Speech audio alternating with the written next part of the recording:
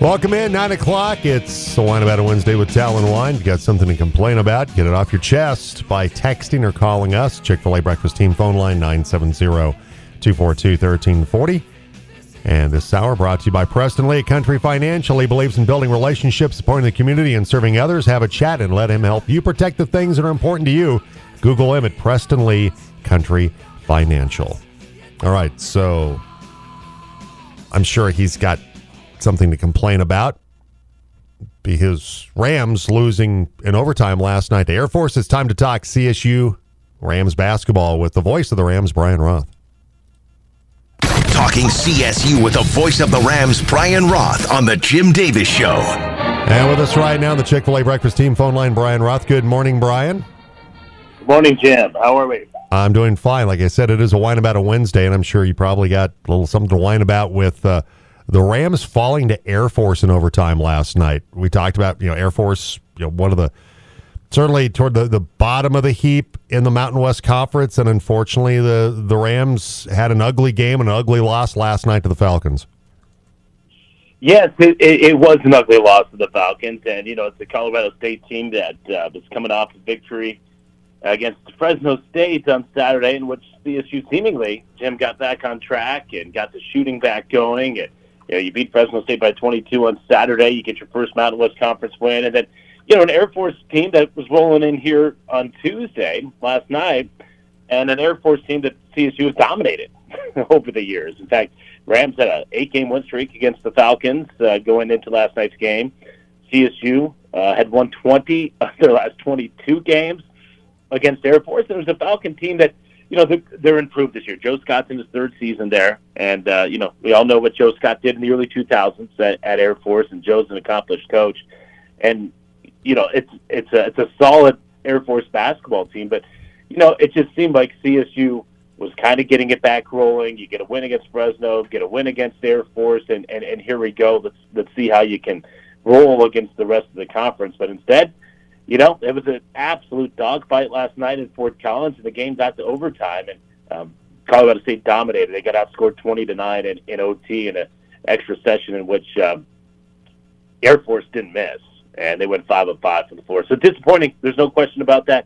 Disappointing loss for CSU men's basketball. 85-74 overtime loss at home to Air Force last night. CSU voice Brian Roth with us today on the Team Sports Network.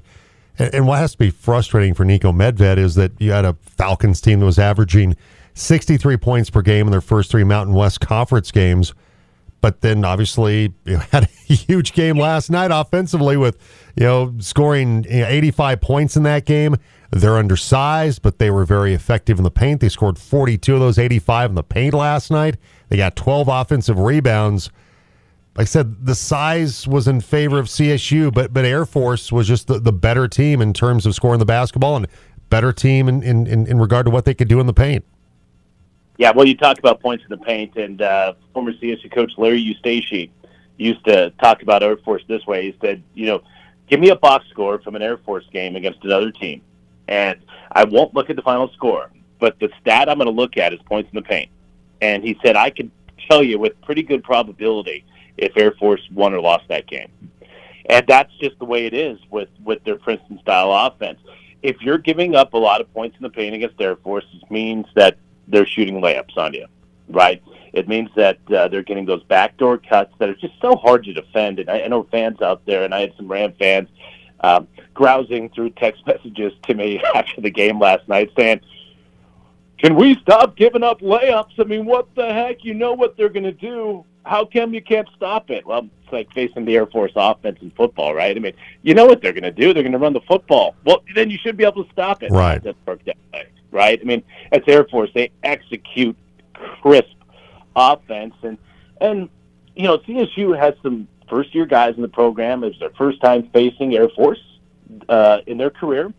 Rams played on Saturday. You got to turn right around and play Air Force on Tuesday. Didn't get a lot of prep time. I'm not trying to make excuses, but those are the facts, right?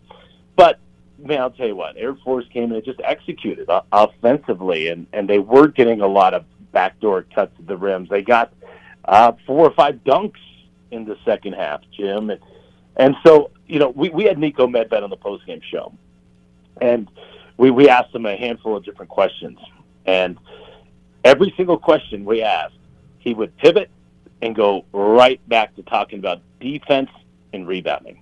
And that's the only two things he wanted to talk about on our post-game show last night. Rams have been subpar defensively this year. They have been subpar rebounding the basketball this year. And we saw both of those deficiencies play out in a loss to Air Force last night. Yeah, the defensive efficiency numbers have dropped, like you said, dramatically. First 8 games, giving up 62 points per game. Now it's 77.4 points per game, the 85 points last night. And Coach Medved, made the comment, we've absolutely fallen off a cliff. I've got to figure out this as a coach. We have to be better. What can they do to improve this defensive slide that they're on right now? Well, that's the million-dollar question, right? And I asked Nico that basically verbatim what you just asked me, and Nico said, I don't know. We've got to figure that out. But he did follow it up with saying, can we become a much better defensive team? Yes, I believe we can. He said, will we? He said, I don't know. We will see it. Jim, I think the effort is there for Colorado State. I think the guys are playing hard. But, and I know this is cliche and it gets thrown out there a lot these days, and the term dogs. We need dogs on this team, right? So you got to have killers on the team. And I don't know if I want to say the Rams are got some great guys on this team. Let me just say that. And it's a phenomenal team with terrific and dynamite young men on this team that are going to be successes in life. But do they have that edge to them, right? That where you can go out there and you need a stop. They can go and dig deep and come up with a stop. And can they go get that rebound where you're just going to have to out-hustle and out-tough the opponent in a split second to go get that? And, I think that more than anything has been the problem. I think they're trying hard. The question is, do they have that collective toughness that we really saw from this team last year? And I know Isaiah Stevens is a tough kid and competitive kid, and we know about him. His pedigree speaks for itself. But you just wonder collectively as a team, right?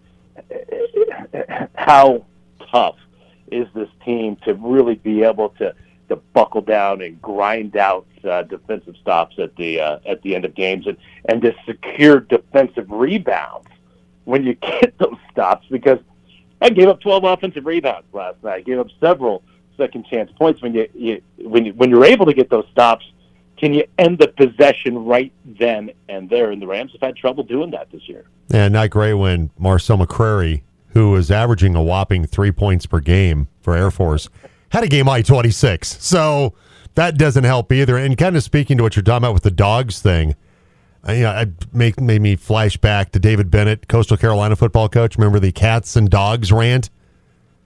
We got a bunch of cats around here. We need some dogs.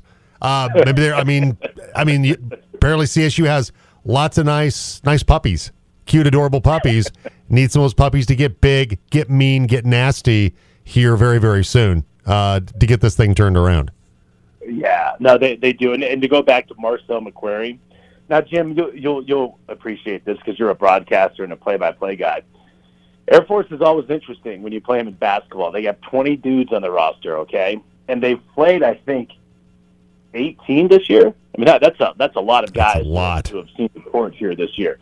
And so, they started a guy last night who had only played in 6 games and hadn't started a single game last night. He's in the starting lineup. I didn't even have him on my spot chart. And then the McCurry kid is at the very bottom of my spot chart. Now, he's played this year in, I think, every single game, but a guy that doesn't do a lot for him. And you mentioned 3 points per game. He had only hit 4 threes the entire season coming into that game. His career high was 9 points. He scored that. He's a freshman. He scored that in the season opener at Bowling Green back on November, the 3rd. And he comes out and hits 5 threes and goes for 26 points. Now, credit the kid. I mean, yeah, absolutely. You can look at the past numbers and say, oh, this guy's not going to beat you. But he did. He went for 26. He knocked down 5 threes. Several of them were big, big threes in the contest. And you just never know for Air Force because Joe Scott will play so many different guys, and a lot of them can be, really interchangeable pieces. And, well, Joe Scott was pushing the right buttons last night because McCreary kid that doesn't play a lot, certainly doesn't score a lot, came in and just absolutely torched CSU in a career night for him. CSU Rams play-by-play voice Brian Roth with us today on the Team Sports Network. Patrick Cartier, 23 points lead the Rams last night, had a good offensive game. And you look at it, Isaiah Stevens had 17 points. John Tanji had 10. But for Isaiah, I mean, he did not shoot particularly well from the field. I mean, he had to work to get the 17 points that he got last night. And that was part of the problem, along with just really bad defense for the Rams, was that nobody else was really scoring the basketball, and Isaiah Stevens had to, like you said, put up a lot of shots to get to that 17 points last night, which did not help. Well, and that's kind of the unfortunate and sad thing about last night altogether, where, you have Isaiah Stevens, who is one of the best players in the entire Mountain West Conference, and he's a guy who can score efficiently on all three levels, right? I mean, he can finish at the rim, he can shoot mid-range. He's a very accomplished three-point shooter, but I think he has the best mid-range game in the Mountain West Conference, and he's able to get to his spots right around the 15-foot mark on the floor, whether it be from the free throw line or from the angle. And I think he's the best mid-range shooter in the Mountain West Conference. And Jim, I can't tell you how many mid-range looks he got last night, and some of them were contested, but I mean, there was 5 or 6 mid-range looks that are right in his wheelhouse last night, including what would have been the game-winning shot with 2 seconds to go. I mean, the Rams had the ball and had a chance to win it at the end of regulation, and you get it to Isaiah Stevens. He had a 16-footer. Again, it's in his wheelhouse, and he missed it, and we go to overtime, and the Air Force explodes in overtime where they didn't miss a shot. But that's what's the unfortunate thing about this is that you figure if Stevens hits maybe 2 more mid-range jumpers in the contest, if 2 of those fall, which, you look at the odds and the probability and say more times than not, that's probably going to happen. He's not going to go 6 of 22 on, and not going to happen again this year. I'm willing to bet that. But that's the sad thing. I mean, if 2 more of those shots fall, obviously if the game winner would have fallen at the end of regulation, the Rams escape. You and I are talking about, hey, they got a tough test last night from Air Force, but they were able to pull it out. The narrative would be a lot different here on this Wednesday morning for Ram Nation. But alas, as it is, you gotta put the ball in the hoop, and sometimes it doesn't go in the hoop, and Air Force comes away with the victory. Rams now 9-9 in the season. Brian Roth voiced the CSU Rams with us today on the Team Sports Network. So Saturday, you go to Vegas when the Rams take on UNLV, and then back home next Wednesday to take on number 23 San Diego State. So a good stretch coming up, particularly with the Aztecs nationally ranked coming in next Wednesday. San Diego State's really good, and Jim, I can't undersell how good the Mountain West Conference is this year. And maybe you have listeners out there that follow college basketball a little bit, maybe follow the Pac-12, but look, the Mountain West is really, really good here this year. In fact, by the net rankings, I think they're the 5th best conference in the nation, ahead of the Pac-12. Okay, and you look at the net rankings. San Diego State's nationally ranked. They're a top 50 team. Utah State's a top 50 team. Nevada is a top 50 team. Boise State, New Mexico, UNLV. I mean, all those teams are top 50 teams that have a shot at going to the mountain, or have a shot to go to the NCAA tournament. And so, you look at the games that you think you should win. Air Force was one of them. Absolutely. Right? Now you have to go to UNLV, who is I think 50 at the latest net rankings at 12-3. The Rams got smoked by UNLV twice last year. Then you get San Diego State coming into town. Then you have to go to Laramie, which is always a dogfight. Then you have to go to Boise State, which is going to be an incredibly tough game. Then you return home against UNLV. I mean, it's just one after the next, after the next, after the next. So CSU, nobody's going to feel sorry for the Rams. I mean, again, CSU's been a conference title contender each of the last 2 years. They've won 20 games each of the last 3 years. Nobody in the Mountain West is going to feel sorry for Colorado State. The Rams better figure it out because the meat grinder is officially churning, and CSU is going to get torn up and spit out if they can't figure this thing out quickly. Absolutely. Hey, Brian, always appreciate the insight. Thank you so much. All right, Jim. Thanks, man. Appreciate it. You too. Take care. Brian Roth, voice of CSU Rams, joins us every Wednesday on the Jim Davis Show. All right, 9:16. Coming up, the interview I did with CU coach Tad Boyle. Had a really good conversation with the coach of the Buffaloes. We'll have that. We're going to have Buffs and USC tomorrow night on the team with pregame at 6:30. It is a Wine About a Wednesday with Talon Wine, so if you got something you want to complain about, send it our way to win a bottle of Talon Wine. Chick-fil-A Breakfast Team phone line, 970-242-1340. From Bronco Sarge. Jim, your wine today is not about the dog. And it really isn't about the dogs, per se, in my neighborhood. It is, and you're right, Bronco Sarge, it's about the owner, who's apparently immune to the dog barking and do nothing about it. As for me, my left heel feels like hot fire, and my right knee is stiffer than my Irishman's coffee. Oh. A little high octane. It is Wednesday, yeah. Run a little high octane there, Bronco Sarge. Good for you. Good for you. Let's see, for Robert Tierney, please give the head coach job to Coach Avero. He has earned it. I want the Broncos to continue to hire new people. Former coaches have had their days in the sun. Coach Avero checks all the boxes. Our black brothers and sisters would be saying rightfully that the goalpost has been moved. Well, it'd be, as an African-American coach in the league, that'd be great if he gets hired. It's not like Denver has not hired a black head coach previously. Vance Joseph, they have hired him in recent years. They have interviewed others for the job. I would like to say, like with any of them, whether it's Jim Caldwell, Dan Quinn, Ejiro Evero, hopefully they hire the best candidate for the job. And hopefully they view, if it is Ejiro Evero, I would have absolutely no problem with that, other than he lacks the experience to be a head coach. He hasn't been a head coach yet. This is his first year as a defensive coordinator. That's something that works against him. Young, promising guy that will be, I think, a head coach in this league in no time. But then again, you also have a Raheem Morris who's going to interview for this job, who's been a head coach in this league. That I think the job that he has done since being the head coach of the Bucs has earned him the opportunity to come back and be a head coach in this league again. But certainly if it is Ejiro Evero, I hope it happens for him. I just want them to hire the guy they feel is the best fit, not just for Russell Wilson, but for the best fit for the Broncos organization. Got one from Paul, who also called today. He's double dipping today. That's okay. Listen to Cody and what he's saying, exactly what I'm saying. I should be considered as your backup guest host. You never know, Paul. No thanks. You never know. Mark sent the rankings for the transfer portal. He said CU is ranked number 1 in transfer rankings. They have done a fantastic job. I guess there's that party that thinks that they're going to get, a more, not the transfer portal so much, but maybe the guys they brought in, why isn't it more 5-star guys? Well, they brought in a lot of 4 and 5-star guys. It's not like they haven't brought in enough.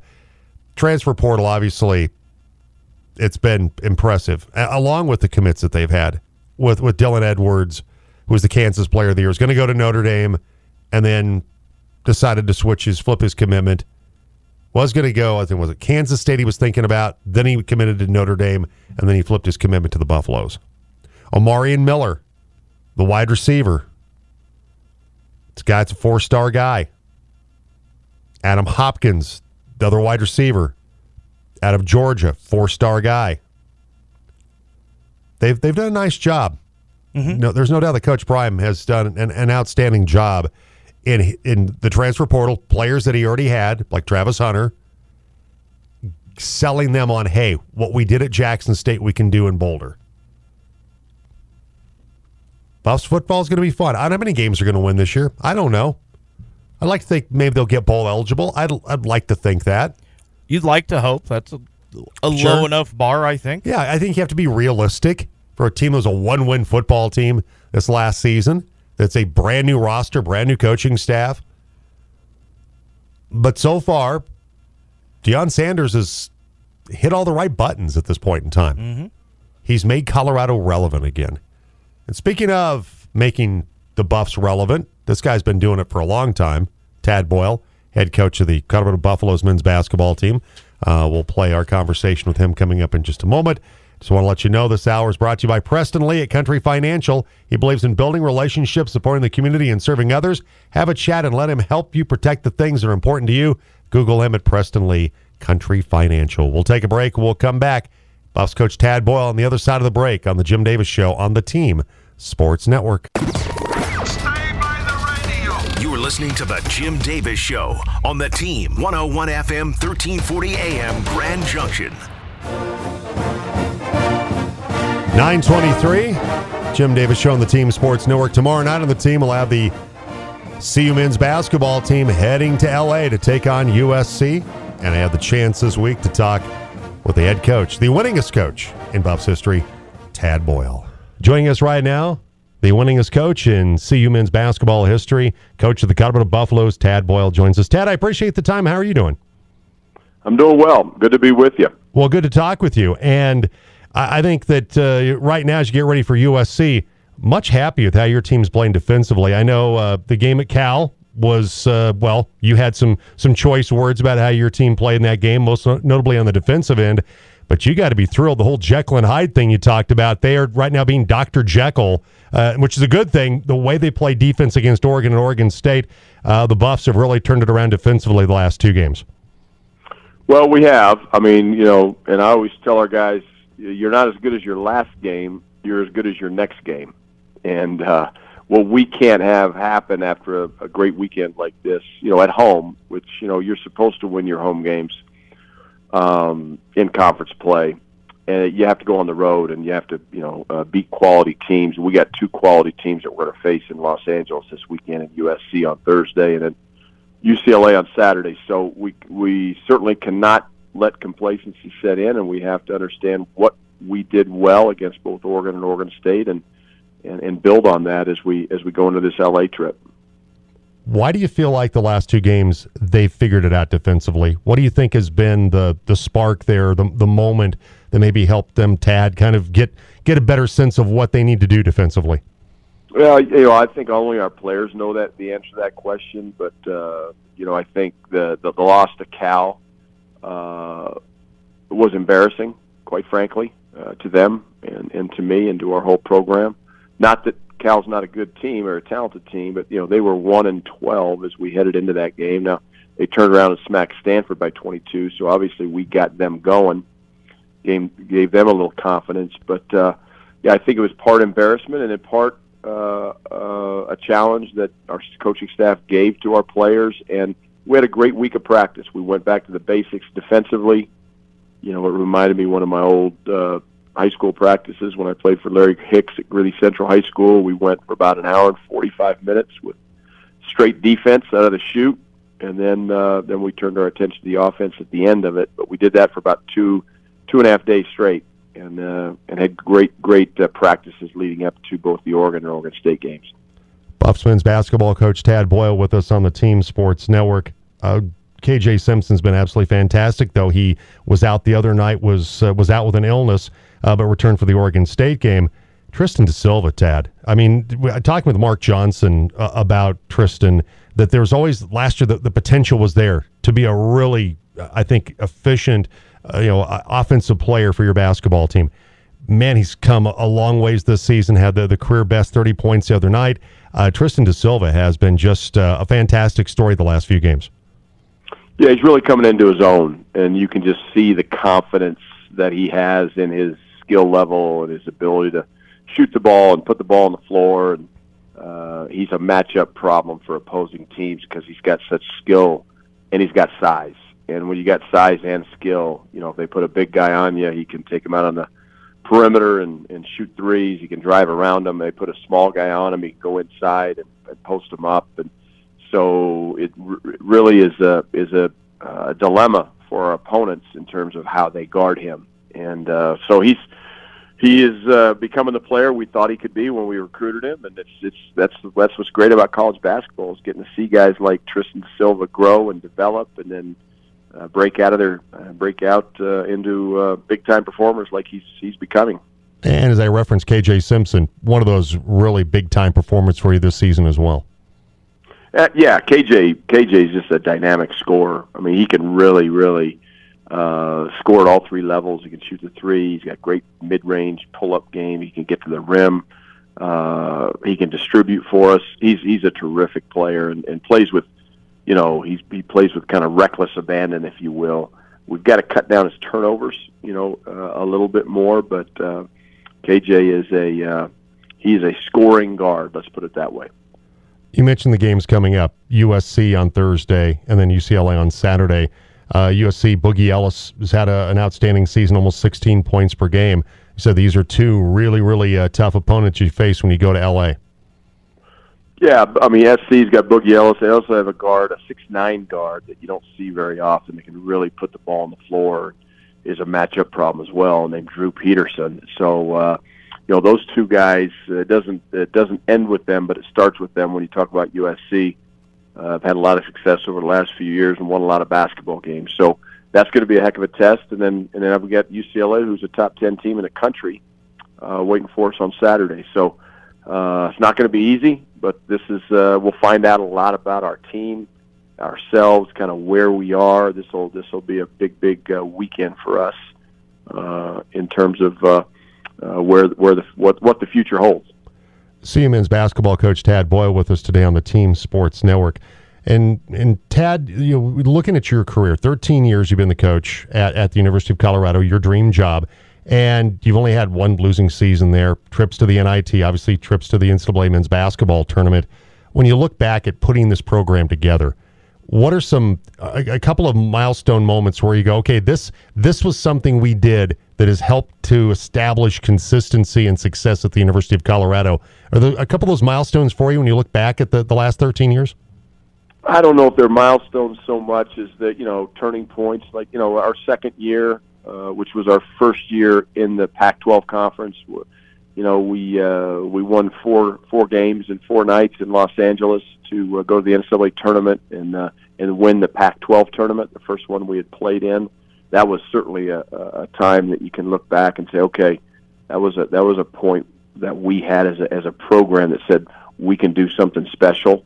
The one thing I said when I got the job at my press conference, 12 and a half years ago was, we want to build a sustainable program at Colorado. Colorado basketball's had pockets of success. Chauncey was here for 2 years. They had a couple of really good teams. David Harrison was here for a couple of years. They had some really good teams, but they haven't really put sustainable teams together. NCAA tournament, NIT, and that's one thing that I'm proud of that we've been able to do is sustain the success. And I still think there are things that we haven't done. Second weekend of the NCAA tournament, a Sweet 16 or beyond. I start with that because that's something we haven't done that I'd like to get checked off the list before I hang it up here at Colorado. One of the things that I know is not an intentional accomplishment, but it's a byproduct of winning and being successful, and that's being the winningest coach in Buffs men's basketball history. Passing Sox Walseth this season for that honor.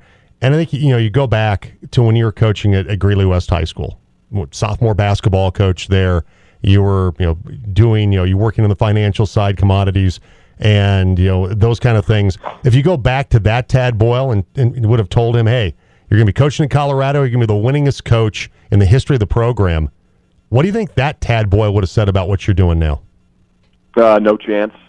Absolutely no chance. You never know where life's going to take you. And it's funny, I've got 3 adult children right now. 2 of them are in the workforce. One's finishing up college. But as you see your kids go into their professional lives and they're in their early 20s, where are they going to be in their 30s? Who knows? Where are they going to be in their 40s? Who knows? In their 50s? You just don't know where life's going to take you.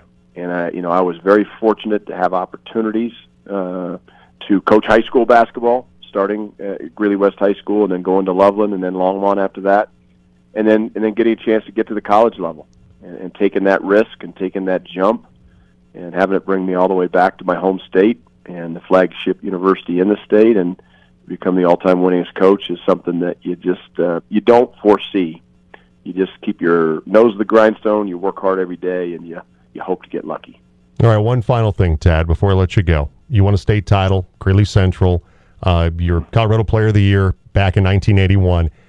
When you're out in the driveway over at the playground just shooting, who did you try to emulate? Who was the guy that you're like, okay, I want my jumper to look like Larry Bird, or I want it to look like Pistol Pete? Or was there a guy that you tried to emulate back in the day as a high school basketball player?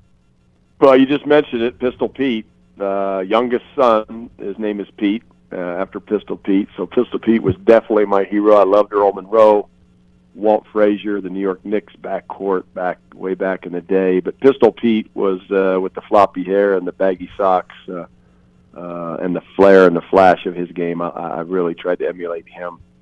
It's funny. Grand Junction's a big part of my youth because one of the things I did every summer, not every summer, but as I got older, is I'd go to over a basketball camp at Colorado Mesa College, and Ed McCauley used to come run a camp there every summer, and I would save my money, cut lawns, do chores around the house, whatever I had to do to save money to go to that camp. I loved coming over to Grand Junction, have great memories of that in the summertime, and then obviously you mentioned winning a state title at Greeley Central, something I'll never forget, and doing it in the CU Event Center. So I've been very blessed to have a great career and be a Colorado guy.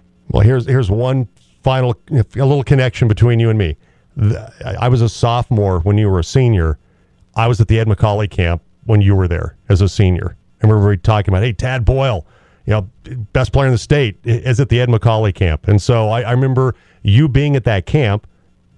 Obviously, your reputation preceded you, but that's kind of cool that we were at that same camp, different years, but you won a state title. I had the chance to play on a state title team at Fruita Monument a couple of years later. So a little connection that we have, Tad. There you go. Yeah. That Ed McCauley camp was a great camp, and I look forward to coming over to it. And, getting to a different part of the state where, you don't get a chance to play against kids from the Western Slope and get a little something different. I played against everybody in Northern Colorado, so those are the good old days. I wish that camp was still going on. Yeah, I wish it was too. Hey, Tad, it's been a real pleasure. Thank you so much, and best of luck on the road trip coming up, USC and UCLA. I appreciate the time today. Absolutely. Good to be with you. Likewise. Take care. All right, Tad Boyle, coach of the University of Colorado Buffaloes, will have the Buffs at USC tomorrow night. Mark Johnson, who will join us on tomorrow's program. I think I texted Mark about, because of the time change and everything, early morning for him, whether he'll be with us tomorrow. I think he probably will be at his normal time of 7:20. But, yeah, I remember when going to that camp, and it was an individual camp, and it was like, hey, Tad Boyle, he's the best player in the state. Of course, Tad went on to play at Kansas, was a captain for the Jayhawks back in the day. That he was going to be at that camp, and I do remember that period of time where he was. I remember they always brought in an NBA player to speak to the campers, and it was Bill Cartwright. There was Knicks, I don't want to say the Bucks and the Bulls. Excuse me. Yeah, sounds right. That was the NBA player that they had brought in at the Ed McCauley camp. Ed McCauley, former Boston Celtic back in the 50s. And so it was a really cool camp. It was a lot of fun and a lot of different, really talented players and some less talented like myself. They get the chance to go to that camp back in the 80s. But really enjoyed talking with Tad Boyle. So coming up, we'll have garbage time. Text or call the show, 970-242-1340. And it's we got one more. So we got another Wine About on Wednesday with Talon Wine going from Dan today. And there's still time to get yours in as well. From Dan, my wine this morning, I opened up a new container of protein powder, and guess what? And as usual, the scooper was buried deep into the powder. How are you supposed to get that thing out without making a mess? I guess you got to take the spoon and dig, right? You got to dig it out, Dan? Just guess. Get a handful and down the hatch. I don't use protein powder. I'm not sure what it's supposed to do. I'm I'm with Dan in that you would think the scoop would be at the top. You put the scoop in first to make sure every container has room for the scoop. I guess. And then put. I guess so, but I just. Or maybe you opened it upside down and it's really at the top. I don't know. But thank you, Dan, for your wine today. We appreciate it. Super obvious that I don't use protein powder. It's extremely obvious. I'll be honest, I haven't used protein powder in a long time. I probably should. Probably be good for me to do that. I chew my protein like a Red Blooded American. Hashtag America. Hashtag America. All right, 9:38, and it's time for... That's the story of the greatest sport moment in all of history. It's time to take a trip back in time. It's This Day in Sports History.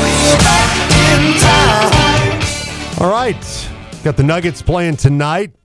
They'll be in action this evening against Phoenix here on the team. Pregame at 7:30. The Nuggets back in 1984 beat the San Antonio Spurs 163-155 in the highest scoring regulation NBA game. 1987, John Elway leads the Broncos to a 23-20 overtime win over the Baltimore Ravens, who were known then as the Cleveland Browns, to win the AFC Championship. Elway, the 15-play, 98-yard march with a 5-yard touchdown pass to Mark Jackson to tie the game with 37 seconds remaining. Rich Karlis, he the barefoot, kicks a 33-yard field goal in overtime to give Denver the win. Sorry, that seems like a really poor belated birthday present for you to bring that up today. Yeah, it was then, too. 2009, Philadelphia, led by Donovan McNabb, eliminates the Giants 23-11 to reach the NFC title game for the 5th time in 8 seasons. It's the first game in NFL history to finish 23-11.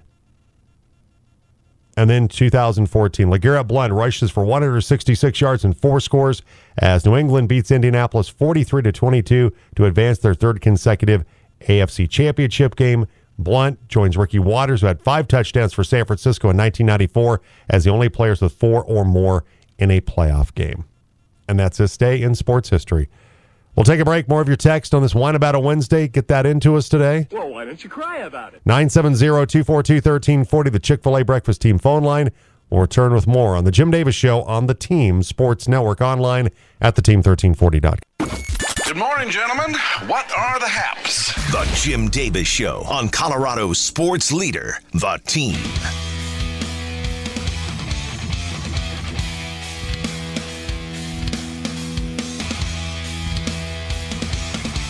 Welcome back, 943. Jim and the Buckeye Boy from the Bozarth Miller Chevrolet Buick Studios, the most trusted name in automobiles. It is a Wine About a Wednesday with Talon Wine. Let's see, we've got one from Rolled Tacos. I like Connor, but Romy Bean edges him out. Connor loses points with me when he was quoted as saying he liked the stupid, piped-in, incomplete at Mile High. He should stick to hockey. Rolled Tacos. Okay, as a Broncos fan, I don't hate incomplete. I don't love it. It's every team has some traditions that you probably, as a fan, maybe don't dig. Like, I'm not a huge Dinger fan. I understand why Dinger exists. It's nice to have a mascot that's kid friendly. It's part of the entertainment aspect of a professional sports team. But I'm not a big Dinger fan. If Dinger didn't exist, I'd be okay with it. It's like incomplete. Incomplete. I'm okay with it. When I've gone to Bronco games, have I probably said it? Sure. Have I said it every single time? Probably not. Probably I felt some peer pressure that I had to say it if I've been to a Broncos game. But I've never felt like for the entire game. I might do it a couple times and go, okay, I don't feel like I need to do this every single time. I think you. But don't hate on Connor for that, okay? Right. It's not Connor's fault, but I do feel that for the incomplete chant, you either need to go more judiciously or go balls to the wall. And here's what I mean. You got to treat it not like a defensive back breaking up a pass, right? Where It's thrown 15 yards over the receiver's head, and the defensive back is like, yeah, blanket coverage, baby, all me. Not necessarily.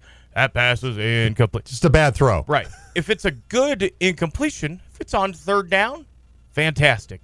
1st and 10, first play of the game, No. it's ridiculous. I agree. Third should be probably reserved for Right. incomplete pass, third down, or incomplete pass that ends the game. And now, if you're not going to be more judicious, then just go all the way the other direction. Every single one. Every single throw that is incomplete. It's second down, 2-minute drill, spike. Pass was incomplete. Even though that's dumb, you got to go balls to the wall if you're going to do it for every other throw. Is it dumb if they do it just on third down? Just a key incompletion. No, I'm fine with that. Yeah, I am too. And I've never had a problem with the idea of it. But and 1st and fans- 10 from your own 25, 15 minutes left to go in the first quarter. No. Come on now. Let's at least slide into the game first. It's like guys that we've worked with that did play-by-play. I've had a couple guys over the years that have been like this, where they're calling a basketball game. Ball game just tipped off. Spots off. Bang! It's 6-3.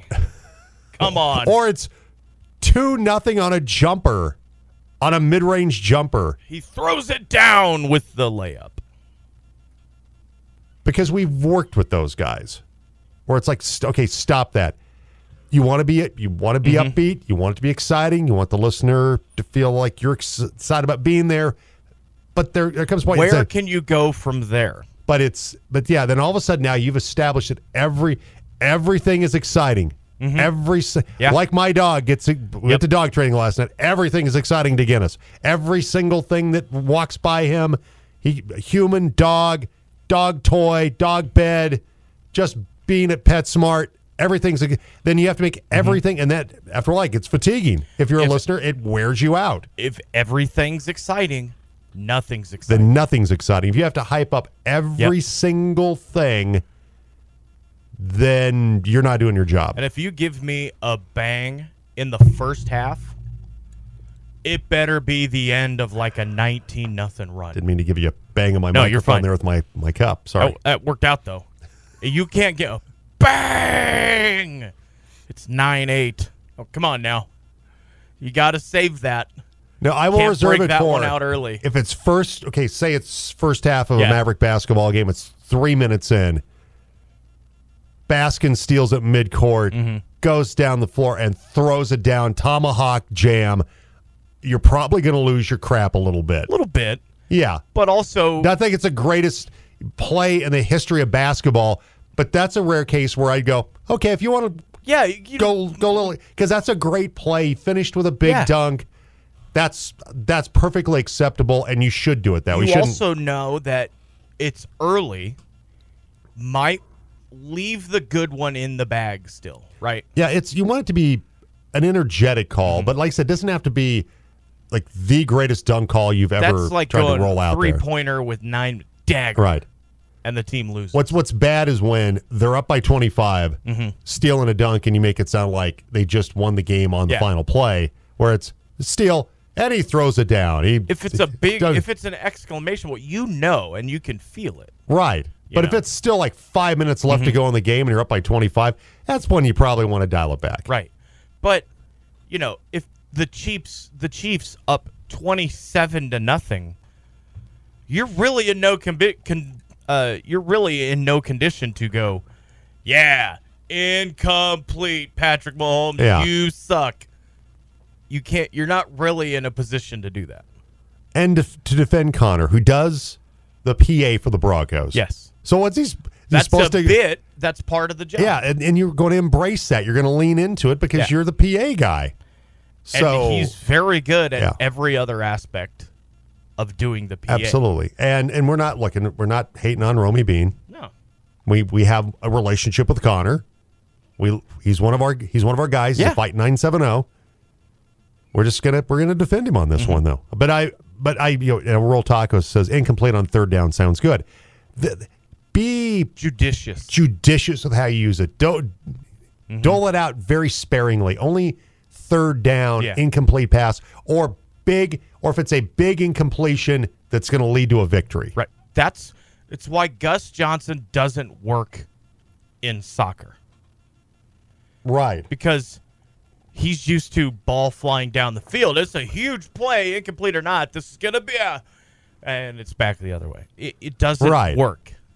You know, it's one of those things as a non-Broncos fan, which might be in the house coming up this next season, Browns in Denver, then it's going to be one of those, it's going to hear this all the time.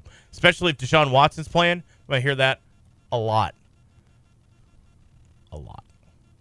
But break it out on third down or every single, if it's a spike to stop the clock, you got to say it. Because to me, it's along the lines of, remember how we've always given, Cardinals fans have always been given this, they know baseball better than anybody. Yeah. When there's a, balls hit to the, great fans. to the the left side, or, to runner get on second, ground out to second base, and then move the runner to third. They're like, oh, that's brilliant baseball. No, exactly. it's not. Well executed sack, bunt.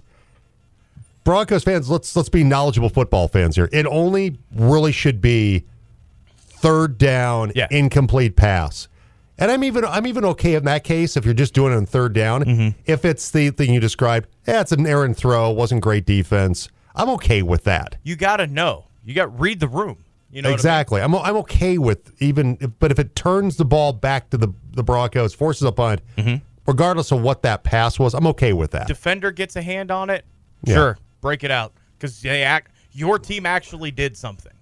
Or if you want to use it, not just in third down, but it's Surtain makes one heck of a play. Draymond Jones swats it out of midair. Roll it out. Don't care. It's okay. That's fine. When not just when it's second down, 5 yard out that the ball's thrown into the boundary, bad throw. You or I could have covered the guy because it's just a bad throw. There's no way they're going to get to it. I want to know. Then don't do it. Don't. Dovetailing even more into the wilderness. I want to know if they've ever broken it. That pass was incomplete, and then have to come back. Turns out that actually was complete. Our bad. It's probably happened, I'm sure. It has to have. It has to have. All right. So thank you, Roll Tacos, for the text. We appreciate that. You get a 0.5% agree. Let's hop in the dumpster. We're taking out the trash. It's garbage time on the Jim Davis Show on the team. Oh, I love trash. Okay. Did you see last night NBA TV's NBA Game Time? No. Shaquille O'Neal showed up on there. No, I missed that. Shaq showed up with a little wispy shadow of hair. Normally he's bald. Yeah. But you could see there's this little bit of hair. Didn't quite get the travel bic on the dome there. And so I'm just looking at it here, and I'm no hairstylist. Not my thing. Thinking he probably looks better when it's just totally shaved off. But he was, I guess, basking in the new look that he has with the very, very faint sign of hair on his head. Yeah, I didn't see, so there's no telling. Well, exactly. There's really not a lot to see, to be quite honest. You can see there's a little tiny bit there, but not much. EA Sports is removing the CPR celebration from Madden after the DeMar Hamlin incident. That's probably smart. That's a really good decision. Just don't put in the team photo celebration. Yeah, absolutely. And there's a University of Oklahoma quarterback. His name? This is his name. Spencer Rattler. No. He's going back to South Carolina, by the way. Guy's name is General Booty. General Axel Booty. I'm not kidding you. That's his name. It's a great name. And apparently he is going to be hawking the General's Crimson Cream. It's a blood orange margarita body cream. Nice. Any relation to John David Booty or Major Applewhite? I do not know. But he outranks Major Applewhite, doesn't he? Absolutely. Yes, he does. He outranks him. So get some of that margarita blood orange General Booty's body cream. All right, that's our show for today. Back with you tomorrow morning at 7.